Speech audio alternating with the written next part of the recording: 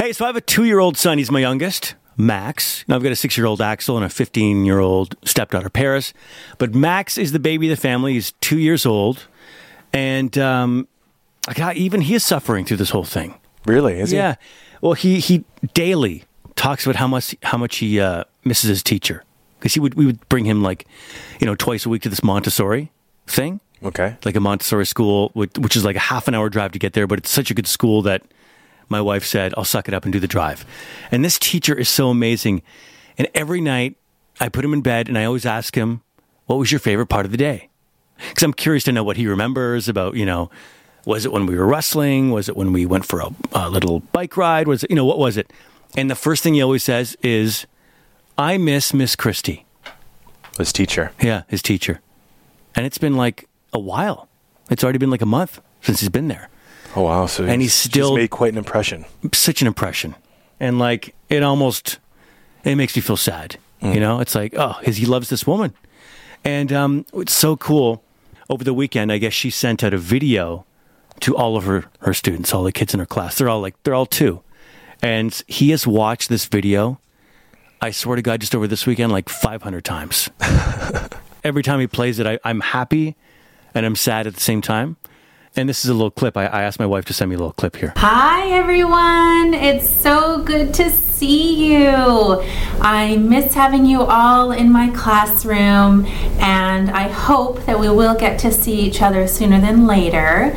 But in the meantime, I wanted to send you all a little video and thought maybe we could play a little game together and sing some of your favorite songs.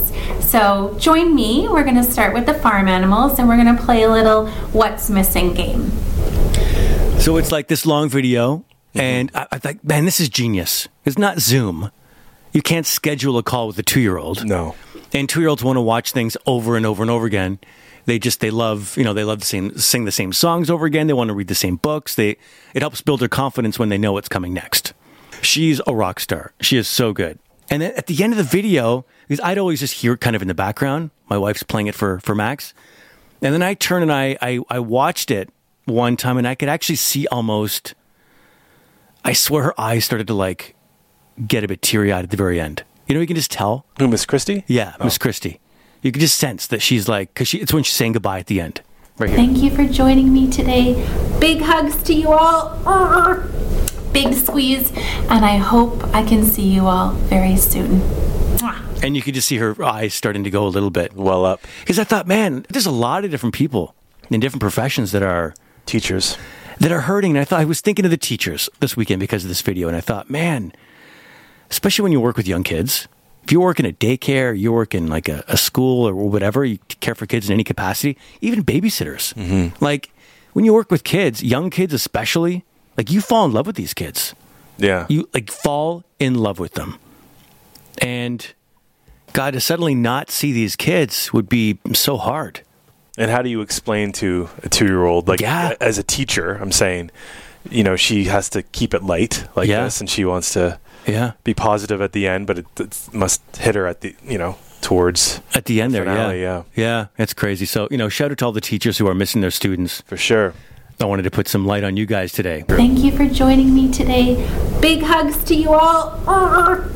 Big squeeze. And I hope I can see you all very soon. Kid Carson 2.0. The Kid Carson Show. On Z95.3.